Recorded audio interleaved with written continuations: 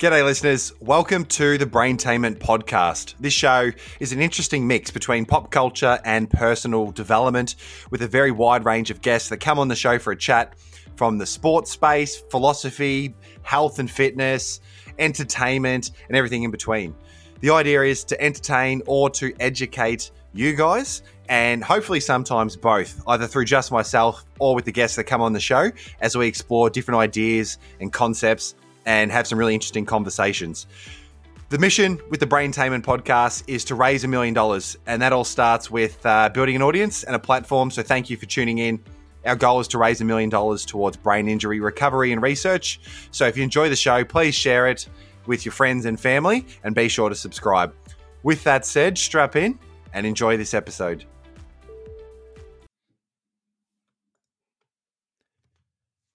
Okay, welcome back to the show. Today we're chatting all things baseball, funnily enough. And look, any chance, I've said this before, but any chance I get to talk sports, I will take.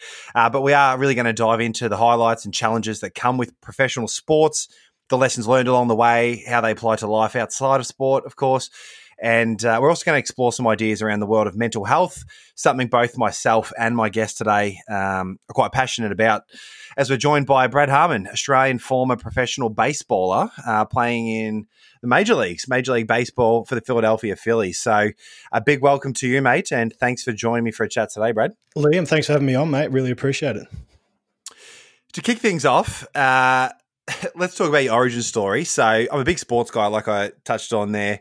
But I must say, mate, growing up, it was all about footy, cricket and tennis for me. So for you, how did the baseball journey start? Yeah, I mean, I was born into it, basically. So dad played, coached, everything within baseball. So ever since I could walk, I was down at a baseball field, basically, just running around with the other kids that were down at the club. And then it obviously just grew from there. It was a sort of natural progression to start playing. And I think I was playing T-ball at three years of age. So it all happened from a relatively young age. And then I just fell in love with it. And continued, and then sort of, skills develop and friendships are made, and off you go. You don't want to be anywhere else but the baseball field. Mate, I know that feeling well. I know a lot of people listening can probably relate to some capacity, particularly around, their involvement in sport. But let's talk about the process of going from that sort of origin point, I suppose, swinging a bat as a youngster to then ultimately ending up as a professional athlete. I'm sure you could probably riff on it for hours, mate, but what's a snapshot of what that process looks like to go from playing, say, junior baseball to essentially being over in the States, playing at the highest level? Yeah, so I guess like many sports, you sort of go through the ranks, the junior ranks. We've got state or rep sides and then state sides, and then up to national sort of teams in the junior ranks. And basically it's not until the under 18 level that it's truly heavily scouted. But, I grew up sort of playing through all those rep sides, state sides, got cut from a few state sides, and then just sort of continued to stick with it until the point that under 18 national championships is where it's heavily scouted. And that's where, I was fortunate enough to receive an offer to go over to America after my second year of under 18s. So was that the plan the whole time growing up, mate? We was to essentially carve out a career in baseball? Was that always the dream? Pretty much, yeah. From a very early age, it was basically all I wanted to do. So, it was just it was almost just following the process. Like, okay, this is where I want to get to. What do you need to do there? Cool. You got to go play here, do this, play in this rep side, get to this national championship, get scouted, sign a contract. And it was like, I was very fortunate. A lot of guys had done it before me. So, it was almost just following the path. Now, there's a couple of ways of going. There's a college route or just signing professionally as a 17-year-old free agent, which is what I did. And that was just something that I just always wanted to do. School wasn't my strong suit, so I kind of was happy to bypass that and basically just head straight over as soon as I could. Yeah, right. So talk me through, mate. Just pardon my ignorance here. I'm just going to come from a place of curiosity here. Yeah, so the minors and the majors, look, mate, I know those terms from pop culture references more than anything. Yeah. So just what are we referring to there? Is it basically the like different levels of professionalism? Like, what are we looking at there between the minors and majors? Well, to put it into probably a little more of a common term that we know, we'll speak AFL, but so AFL's got the VFL, and then essentially what you're looking at is another 6 teams below, or another 5 teams below the VFL, that are of sort of equal professionalism in a sense. We're governed by the same team. So again, football terms, North Melbourne, for example, they'll have 7 teams within their organisation, and you'll start at the bottom rung, which is rookie ball, and then you'll basically just try and progress each year. You're trying to get to the next level, right the way through until you get to the major league. So it's all under the banner of one organisation, and then within the organisation, there's in total 7 clubs. Yeah, right. So then just one more on, just to really set the scene here, one more on the sport itself. Could you give us an example, just let's just stay on that thread of, say, a comparison to the AFL. Mm-hmm. What's an example of something that would be, so I guess, a comparable epic moment to, say, kicking a goal after the siren? What does that look like in baseball? Yeah, well, I mean, that's a walk-off home run for sure. So that's, right, okay. So that's being the home team. So the home team bats last of each inning. So that'd be the home team at your home field, and you've got a tied ball game, bottom of the 9th, and you hit a home run to go up by 1, which means the game's over and you've won. So that's kind of the equivalent, getting that game-winning hit for a pitcher for a hitter. And then obviously we've got the defensive side. So a pitcher coming in and striking out the last guy to, win the game, win the championship, all that sort of stuff. There are a couple of the sort of moments, I guess, within baseball. Okay.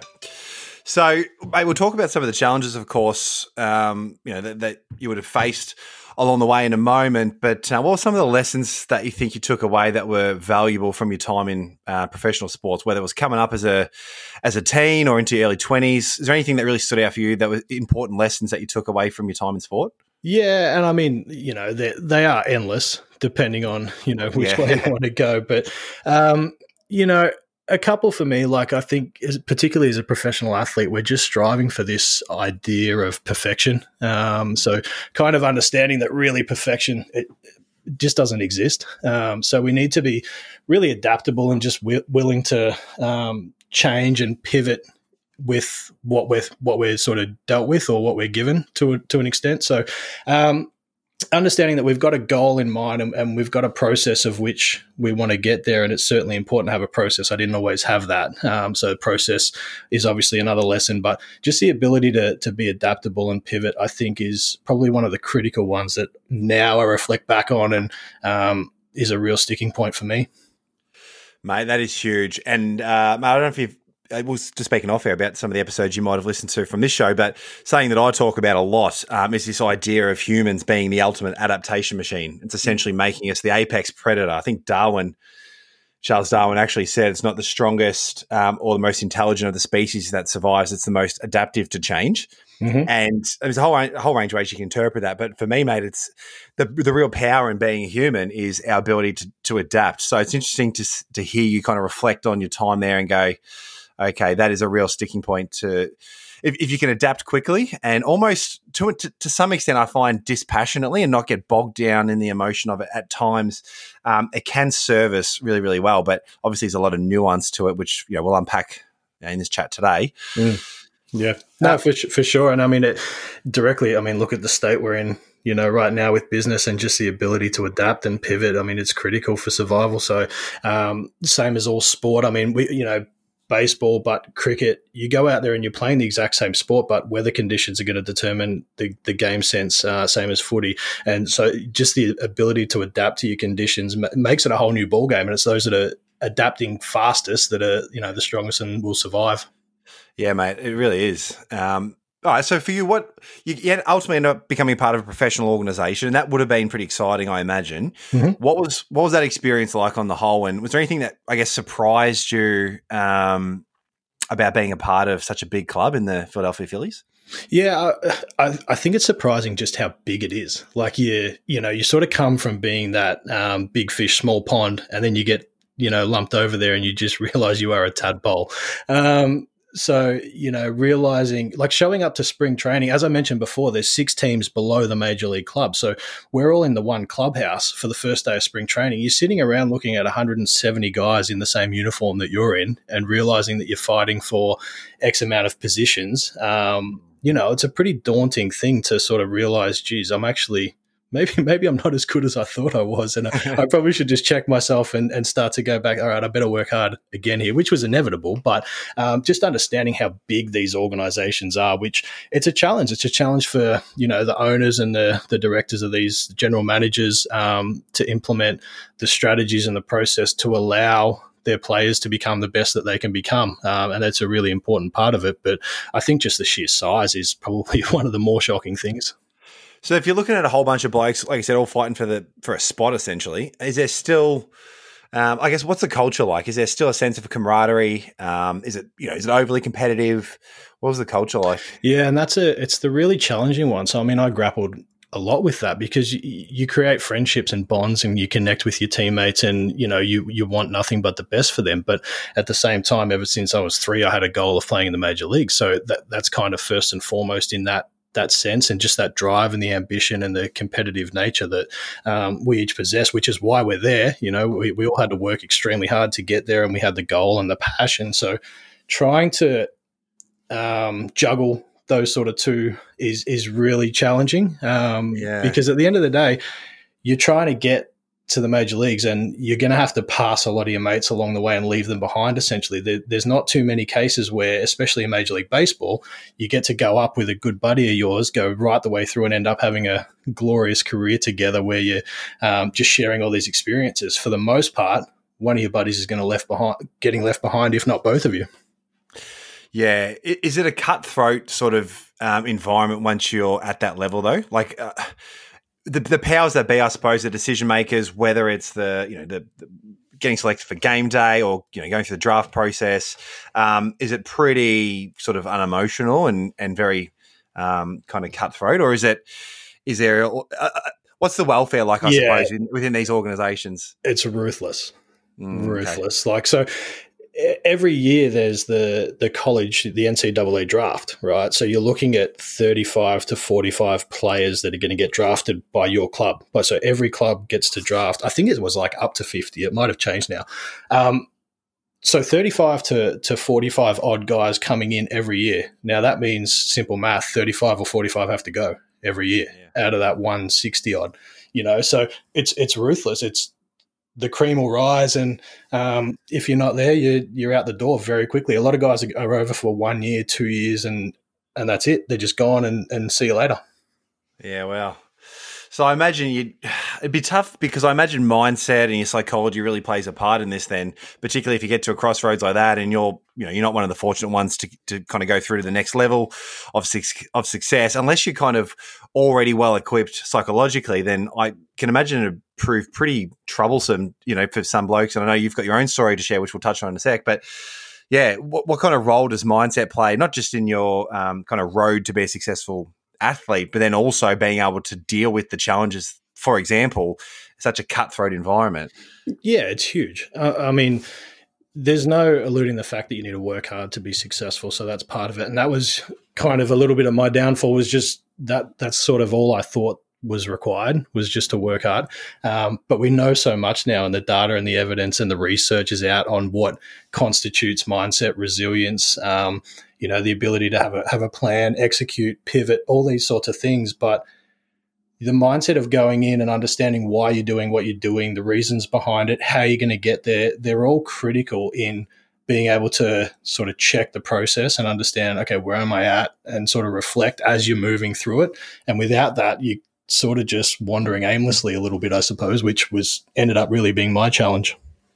Mate, I can relate to that. I know a lot of people listening can in any arena of life, is that idea of just wandering aimlessly. I find that this idea that it's such a cliche quote, but it adds a lot of power. And that's this idea that, clarity is power. And not having clarity, mate, it's pretty hard to get from A to B if you don't know where B is.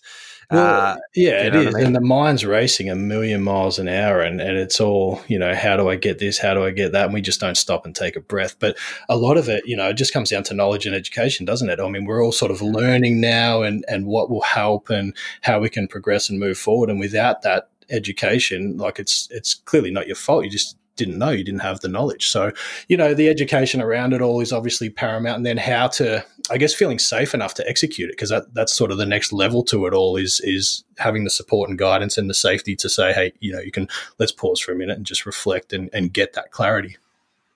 Yeah, that's interesting, actually, Brad, is that idea of like knowing is one thing, but then executing is another. And I find a lot of people know the right things to do, whether it's sports or anything in life. They sort of know, this is myself included, we sort of know instinctively at times what the right thing to do is, or the right thing to say, or the right decision to make, but we don't always execute accordingly. And it's an interesting one as to why. There's a whole host of reasons, I'm sure, but I find that there is the opportunity for us all is to take what we know and I guess have the courage to some extent to kind of start executing, and then take a kind of an approach of being a learner and building your self-esteem around just learning and adapting as we go. Oh, 100%. And there's, a couple of obviously good quotes that we sort of like to attach to, but if we're not growing, we're dying. And, it's a big one where it's just taking that learning mindset into everything we do. And we can touch on this down the conversation, but the idea that we know what the right thing to do is, yet we continue to make this choice. And it's there for a reason. We're trying to scratch an itch, and we're trying to get that feeling that once gave us a positive vibe, or probably more so kept us safe. And it's just sort of identifying what that is, and then learning that that's not the current situation, and I have the safety to choose differently is quite important as well. Yeah, that awareness is massive. Mate, we're going to unpack heaps here. I'm excited. Firstly, though, from your time in baseball, any sort of highlights or memories that stand out from your career? Look, playing in the major leagues was the ultimate. I really wish that I had the opportunity to play in an Olympic Games. It was always sort of second behind playing in the big leagues. Unfortunately, that wasn't able to come to fruition. But still, every time I got the chance to represent Australia was just a huge honour. I got to play at 4 World Baseball Classics, which is a massive Major League Baseball run showcase, best in the world. It's bigger than the Olympics because it's got the best of the best. So playing in 4 of those was obviously a massive highlight. And then something that I sort of reflect on, but 2011-12 playing for the Melbourne Aces in the Australian Baseball League and losing a championship to the Perth Heat. Best of 3 game series. They got us in the first game. The second game we won in like the 13th inning. It went 4 extra innings. And then in the third game, they got us in 15 innings. But this 3 days of just unbelievable battle, close games back and forth. And it's strange to look back on a loss with such fondness, but it was just one of the best battles I ever had. And that probably now is upon reflection and a lot of the work I'm doing around this sort of stuff. But that was kind of what I miss the most, is just those really tense, tight battles that got the nerves going, and it was make or break. And so I look back on that loss, that series loss, and as devastating as it was just, that was so much fun to be a part of. So that's definitely something that I look back on with great sort of joy and pride, and just going, that was just a really cool experience. Yeah, I can just imagine it as you're describing it, mate. I'm smiling. My heart rate's increasing a little bit. That feeling of competition, it's true in all of us. Well, some more than others, but I can imagine what it would be like. Yeah.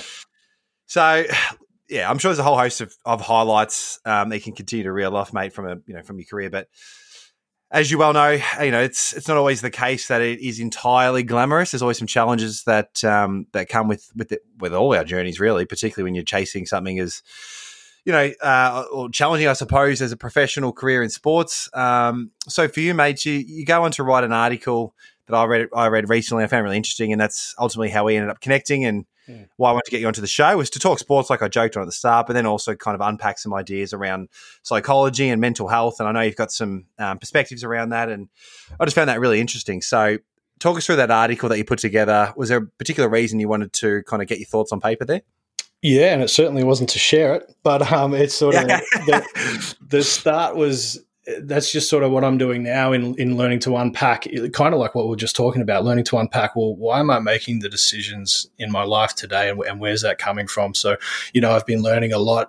One of the guys in particular that I listen to a heap is Mastin Kipp, who's over in the States, but he's a sort of trauma-based I don't know what you'd call him. He calls himself an NMD, which is a non-medical doctor, because he's got no qualification. But the point is, I found him very relatable, and I found it very just real, and that was sort of what I was looking for.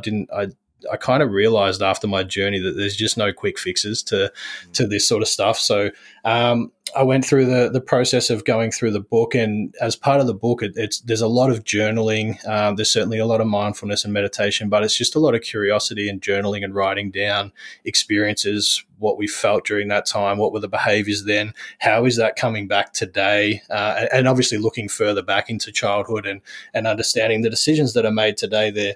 They're kind of there, or they're being made for a reason, and it's sort of based around the nervous system and those automatic responses. So just trying to identify and just be curious about what's happening without judgment, without criticizing, and then work backwards and piece it together and allow yourself to just see it in clarity, and then get a good understanding of why. And then you can sort of move forward and understand, I can make different choices, and I'm only doing this now because of that type situation. Yeah, I love that you said come from a place of curiosity. That's probably my favorite word at the moment. I think it just kind of encapsulates the right approach. Is to come from a place of not just trying to tick a box, which I think people fall victim to sometimes. Is just ticking a box, desperate to kind of ease some emotional turmoil or whatever it might be. But yeah, I think just coming from a place of curiosity and actually observing, and obviously that's massive practice in mindfulness. But this idea of just being curious, it goes a long way, and I find it adds a lot of weight to help explain, I suppose, certainly my journey, and it sounds like for yourself as well. And then also adding in that element of science. You touched on the nervous system there and understanding why it is we do what we do, and I find it just makes it a lot easier to not. And this, I don't want to take the conversation too much into the realm of woo woo, but right. It's this idea of it gives us an understanding of what's actually happening and why, I suppose. And then with that, you're armed with information to kind of tailor your approach, if that kind of makes sense. 100%. And that's we sort of always heard that knowledge is power, but it's more knowledge is an opportunity. And it's learning more. And as you say, I mean, just the curiosity, judgment's a huge part of it. And we'll touch, more on that, but just to be able to observe and just be curious, without putting your thoughts down or yourself down in the process. It's the only way you can, again, what you touched on before, remove the emotion from it and just have a look at things and just sort of get perspective on what's going on. But you're right, 100%. Mate, you reference in that journal entry, essentially, then we'll refer to it as. But you reference the constant comparison people often, fall victim to, particularly on social media, and that'll come as no surprise to listeners. But if you actually stop to really think about it, it's pretty crazy. So, like for me, mate, that really hit home as well, because it's something that I've become really aware of in today's society, I suppose, is this constant comparison, and it serves no real purpose. Do you think that's still a big problem in our world today, and holding people back, not just from their happiness, but perhaps paradoxically actually getting better and advancing in whatever it is that they want to accomplish? 100%. It's massive, and it's obviously a strange time. I mean, if we thought, I thought it was a pretty tough environment to go through professional sport when I did, but I can't imagine going through it now with the social media and growing up with that in that era, being a 14, 15-year-old on Facebook and Instagram, and the data's pretty clear about what it does to mental health. So, it's a huge part of it. And you touched on there, again, coming back to that, it serves no real purpose, but the curiosity inside me says, well, it is serving a purpose, but is that purpose something that you really want to be living? And that judgment, judging others, we might be bullying, we might be making a comment, we might be doing all these sorts of things. And there's a pretty good chance that you're doing that because you've had that done to you in the past. And so you're trying to express your hurt onto others. So it's serving a purpose in that sense. But I guarantee if we sit down and try and understand the values and how you want to live your life, that's really not in alignment. And it's just having the awareness enough to recognize that, which it's got to be tough for a 16-year-old to do that. But in saying that, we're still 30, 35, 40, 45 still doing it. So it's tough at any age to realize that. And that's why going through this journey for myself and for a lot of people, that it doesn't matter what stage in life you're at, it's just a really difficult thing to try and navigate. And knowledge, again, just coming back to it, is just an opportunity for you to learn and grow and get things in alignment in your own life. Yeah, definitely. I like how you say, it is a journey, and it really is, because I find, when we're trying to improve anything, I suppose you got to factor in the idea that we have conditioned ourselves up until to this day. Like, our skill set is a direct result of the work we've put in, just as and this is my opinion anyway, and feel free to interpret this and sort of share your thoughts, but our emotional state to an extent is in large part just how we've conditioned ourselves as well, right? This idea that neurons, that fire together, wire together. It makes you realize then that if there is some hurt or some pain or something that you want to shift or change, it isn't an overnight fix. Like, it is a journey, because we're essentially conditioning ourselves, and some of these things have been conditioned over years and years. So to unpack that and sort of change direction of whether it's an emotional state or your values, it's important to recognize, I find, that it's not going to happen overnight. Well, you're absolutely right. And same as sport, same as everything, nothing's a quick fix. And the same with getting into that negative state. You didn't say something once to yourself, and then all of a sudden you took on that persona, and that's how you started to act as a lifestyle choice, that you were living that over a series of, days, weeks, months, in order for that to become your new norm. So it's the same thing with sort of getting out of it. We've got these learned responses, and we've got, environment's obviously huge, and the whole, you're the average of the 5 people closest to you. And I really strongly believe that. But your ability to get yourself back on track and in a line, it does take time. It's a process, and we hear different thing, 30, 60, 90 days to build a habit, but it's far longer than that to create a new lifestyle. So just being aware of that, the fact that it really is a long journey and it takes time, is obviously critical. Do you think, I was just thinking, mate, is there an opportunity, I'm thinking I know the answer to this, but is there a pretty big opportunity to have these sort of conversations we're having now in a professional sports organisation? I don't know what takes place now in the different codes, but I can't imagine, it's as rife as it should be. Oh, 100%. And I think it's hugely important that people are having these conversations and really diving deep into what, fuels you as an individual. I mean, we'll touch on this a little bit later, but just your purpose and, your identity as an athlete, and kind of understanding what that means, and getting deep into the psyche. You don't need to deep dive on everyone, but just understanding that these sorts of things, and the fact that it's a journey, and who are you trying to be and what are you trying to live of a daily basis, they're critical to be having. Look at the documentaries that we've seen on the EPL soccer players, and within 3 years, how many are broke? How does that happen? These guys go from living their dreams, making all this money, and then all of a sudden it's gone. That doesn't happen if you're fulfilled and happy. It doesn't happen. So these conversations would be, I think, are critical within the current professional sporting landscape, and obviously before it. But again, it continues after it as well, to give support and guidance to those on the other side that don't have the knowledge or don't have the know-how to implement and follow it through. Mm. Yeah, when you were talking about the nervous system in that piece I was reading, and being in fight or flight, I thought that was really interesting too. I talk about that a lot. I was like, fuck yes, this guy is on my kind of level. So what are we referring to there, and how has that served you? Particularly, I think you're talking about being or that biological response to perceiving threats, and our body's tendency to essentially then, look for it. What are your thoughts around that, and how have you applied what you've learned to your life now? Yeah. So again, and I'm not an expert, but I listen a lot. It's nice to think out loud. Yeah. So, I mean, it's interesting. The stuff that I've been reading and learning, I mean, the biggest thing now is what they're learning is, there's actually 10 times more information going from the body to the brain than there is the brain to the body. And what that means is when we get into a situation where we might be triggered through a response, and again, you referenced the learned response before in the environment. So that's that trigger. That's happening basically before you realize what's going on. And that's that perceived threat. And that's coming from a place that at one time there was a very similar incident and you were unsafe in that environment.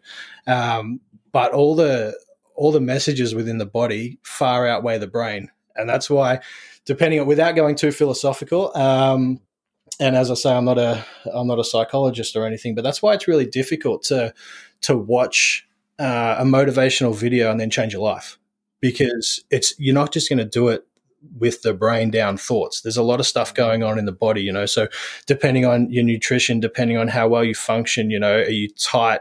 Are you stressed? Have you got poor nutrition? Excuse me. We talk about leaky gut. We talk about all these things that go back up to the brain, and your thought is trying to overpower 10 times the information. So it's a real challenge to try and think brain down. So with that in mind, that's all the nervous system just sending all these neurons and giving the information up to the brain that you got to go. And so trying to understand that that's not the current situation we're in. I appreciate you for giving me the heads up that we're in danger, that we need to fight, we need to flee, whatever the case is. That comes back to that curiosity and awareness and just knowing the body really well. And that's not easy. And I'm far from mastering that myself. But just the curiosity about, okay, what's happening here? This is interesting. Where am I feeling that? Why is that going on? And the more we do it, I've heard you talk about meditation, and which I do myself, and it's just a muscle, and we just have to keep putting it under resistance and keep building it and doing the reps and trying to look at it with this curiosity to understand, I'm in fight or flight, what's happening, where am I feeling it?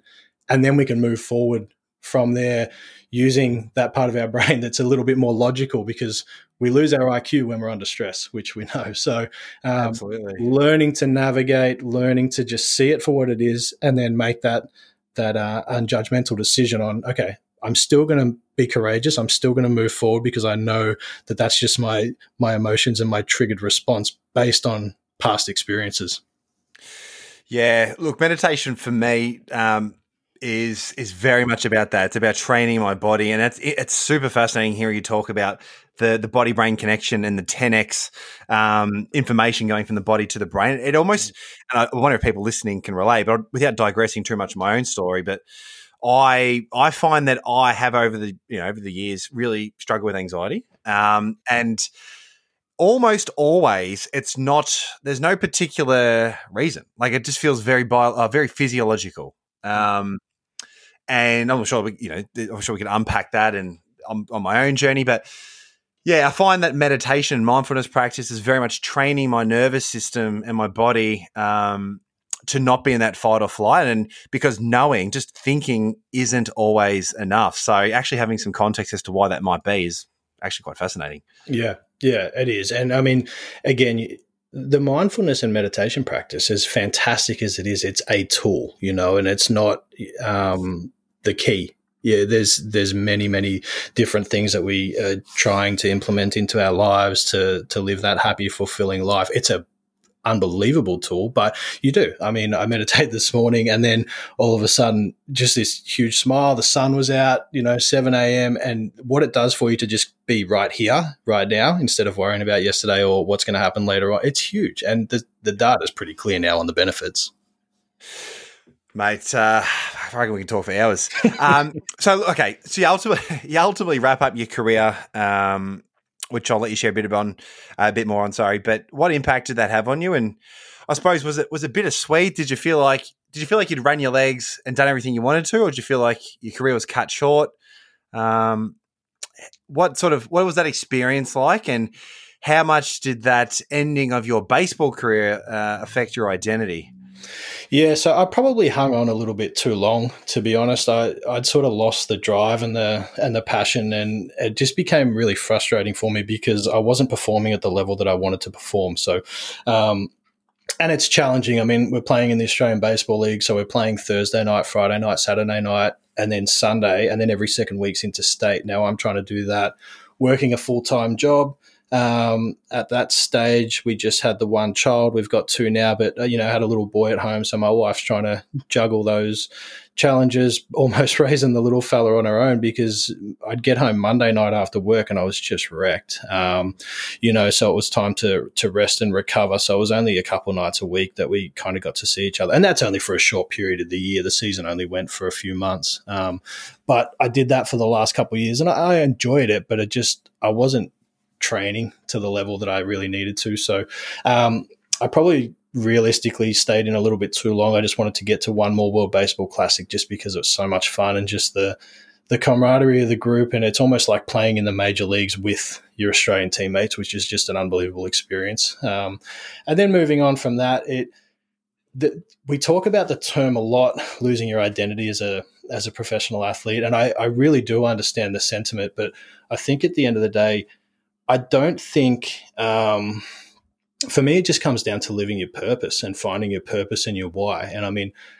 for an athlete, playing your sport's not your purpose in life, and I think anything with a shelf life can't be your purpose. So the challenge is then probably you've had something to occupy you for that period of time, which was really beneficial, and you were able to do some really cool things. I loved my journey, and I experienced some amazing stuff, but then it was time to find my purpose more so than my identity. They're very much hand in hand, and I'm splitting hairs, I realize. But I think understanding that, your sport's not your purpose, and there's just things far greater. Like, you're going to experience some amazing things along the way, and you're going to experience some challenge, and that's all well and good. So it was challenging afterwards, and I'm still in it. I'm still trying to execute on my purpose, which is doing a lot of what I'm doing right now and what we're doing and having these sorts of discussions. I think that's certainly the area of life that I want to take my career and just help others and continue to learn and grow myself. So it was challenging from that perspective. Yeah, for sure.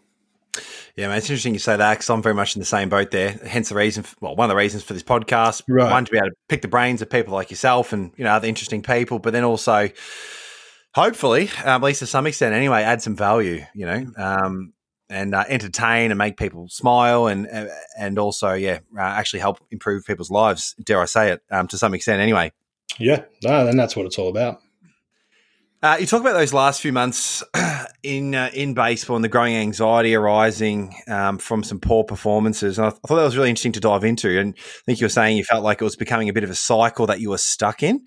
Do you think people actually fall into a similar trap in other areas of life where, their mindset's essentially so preoccupied by their performance, vis-a-vis their process or the people they're involved with, and so they're so focused by the performance, which is then dictated by their mindset. It's this cycle of poor performance and a bit of a trap. Is that kind of how you were feeling there? Is that a fair assessment? And do you think that also applies to other arenas in life? Yeah, 100%. So that would have been back in 2009 as my last sort of few months as a professional over with the Phillies. And it was just this unrealistic expectation that things were going to change that day, that night, without, setting up a process and saying, okay, over the next 3 weeks, this is what we're going to do.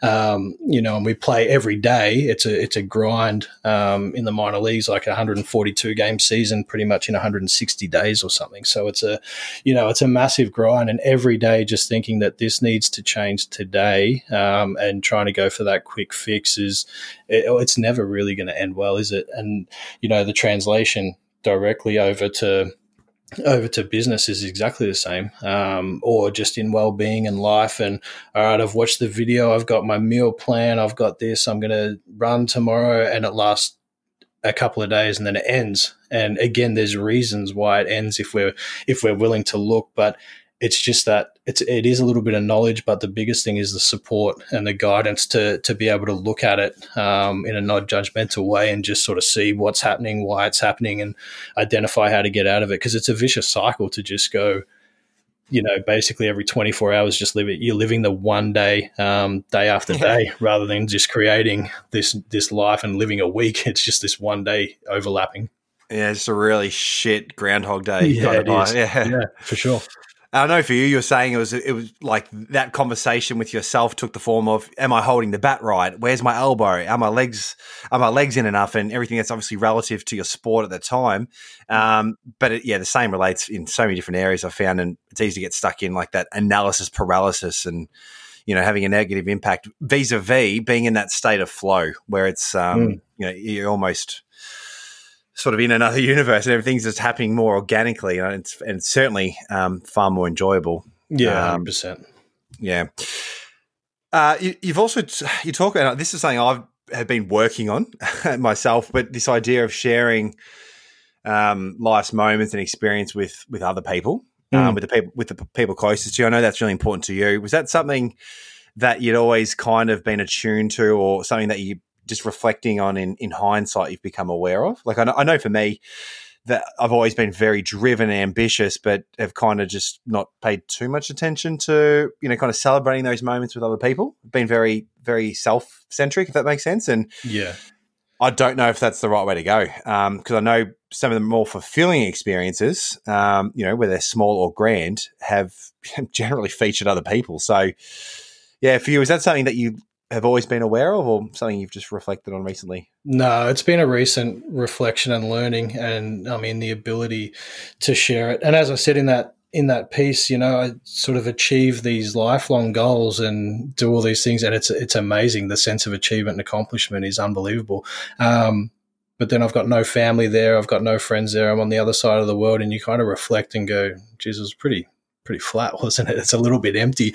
To not be able to share those experiences with the people that helped get you there and the people that you love, and connection is the lifeblood, and just the willingness to share both in the good and the bad is for me and what I've learned is just critical. It's critical to growth. It's critical to fulfillment, and just the willingness to.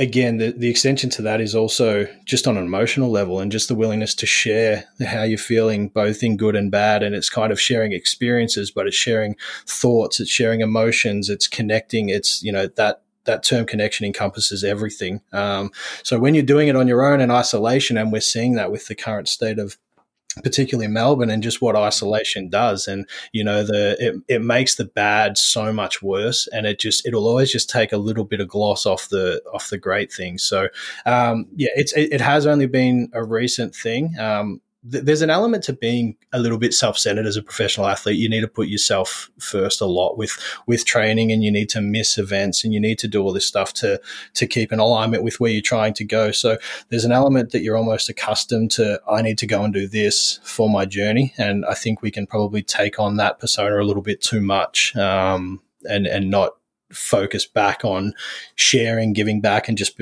being in that family or the friendship circle, and just sharing and having that connection. Yeah. Have you found that by doing that, you've actually, and I mean, I'll let you share your thoughts on this, but I know from my experience, I've found just by sort of sharing openly and coming from a place of curiosity, it actually creates a sense of power. When, funnily enough, it can, the idea of sharing and sort of being in tune emotionally and kind of exploring those things can be really passive, but funnily enough, or paradoxically for me, it's almost just created a sense of power and a real sense of strength. So, don't know if that makes any sense, but can you relate to that at all? Yeah, it does. And I mean, we're certainly after a sense of certainty in our life, but the flip side of that is we need to be okay with the uncertainty, which can be the big challenge. But, creating that certainty, I love to reflect on the TED talk that Brené Brown did. And she spoke about the fact that people often feel that they need to build a really strong relationship and gain someone's trust first before they can be vulnerable. When in actual fact, all of her research and data suggests that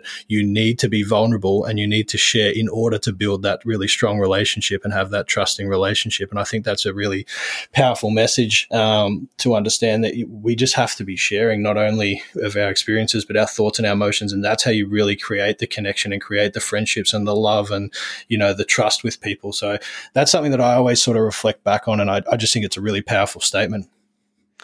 Mate, I couldn't agree more. I could not agree more.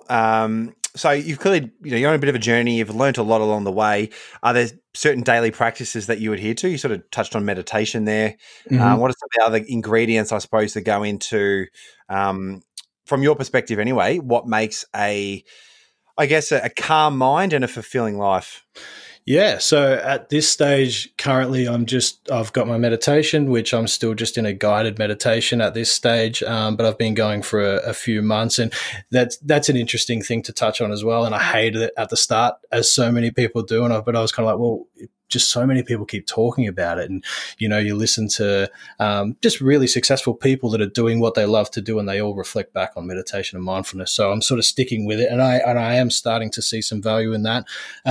Also a gratitude journal and just, expressing the things that I'm grateful for each day. I'm finding that that's really helpful as well, and just gives me that positive sense of, just being content, and not always striving for these things that are sometimes out of reach, but always having that goal that's way in the distance. Just what have I got right here that I can be thankful for and grateful for? Because if we stop and have a look, there's plenty of stuff, but you just got to take the time to do the exercise. And then I'll also just write down something that I tried to do that day that I failed at, just to sort of understand that, it's a journey and we just have to be okay. I'm trying to live by a set of values, and I'm trying to hit certain markers each day, but I'm just going to reflect and go, okay, well, I failed at that, and that's okay. Tomorrow is a new day. Is the idea there, Brad, to essentially reorient your relationship with failure?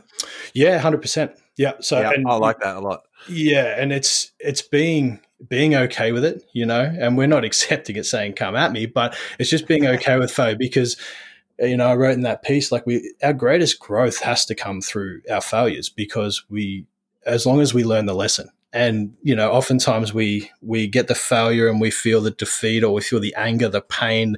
We express some emotions that aren't serving us. They're just expressing emotions based on that failure, but we're not looking at what's going on there and how we can improve it to move forward. So it is reframing what failure means to me personally and just looking at, okay, well, what's the lesson that I can implement to get better tomorrow?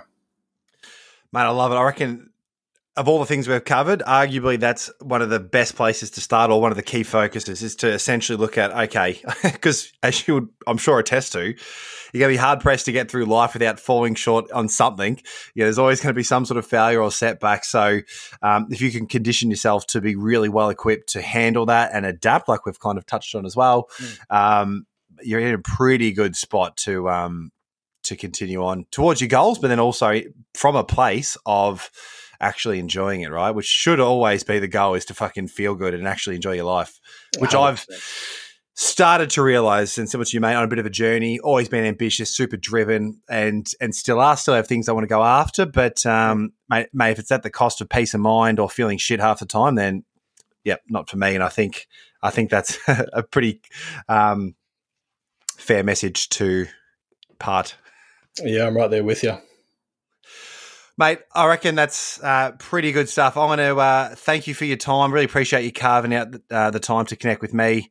I'm sure we'll stay connected off air as well. But any final words for people listening, mate, from the stuff that you've kind of been involving yourself with, or your lessons from sport? What sort of the impact, I suppose, that you want to leave with anyone that you try and connect with, whether it's on a podcast like this or just in a conversation? Yeah, it's just the feeling and just understanding. The thing that I really try to pass on to people is, we're all going to go through these struggles. Like it's just inevitable at some stage. Now, depending on how deep they are, they might not be. There might not be massive struggles, but we're all going to struggle. So just realize that you're not unique, you're not weird, you're not on your own. Everyone experiences it, and it's just asking for a little bit of assistance and guidance, which is a very scary thing for a lot of people, to just reach out and ask for some help. So it's just really important to speak with your friends, as we all sort of talk about, but just have a look, do some homework. There's so much information out there. Podcasts are an amazing resource these days, and everyone just freely promotes their IP and tries to get the information out there because they want to help people first and foremost. So just understand that you're not on your own, and so many people go through it, and there's just some amazing tools now to implement in your life and to learn to feel safe whilst implementing is probably the biggest thing. So, that would be my biggest message is just reach out. It's all going to be okay. Fantastic, mate. Well, I really like your approach. Very genuine and easy to digest. It's always good connecting with people like yourself, mate. So, mate, we'll stay connected. There's every chance we'll get you back on the show for another chat. We'll just dive into some more stuff. But for now, mate, I really appreciate you making the time, and thanks again, Brad. No, Liam, thanks for having me on, mate. I really appreciate it. Thanks again for listening to this episode. If you did enjoy it, if you got some sort of value from the episode, please do us a favor and subscribe to the channel. We've got lots more to come, and share it with your friends and family. It all helps our mission of raising $1 million towards brain injury recovery and research. So please share the podcast, and I look forward to sharing more with you on another episode.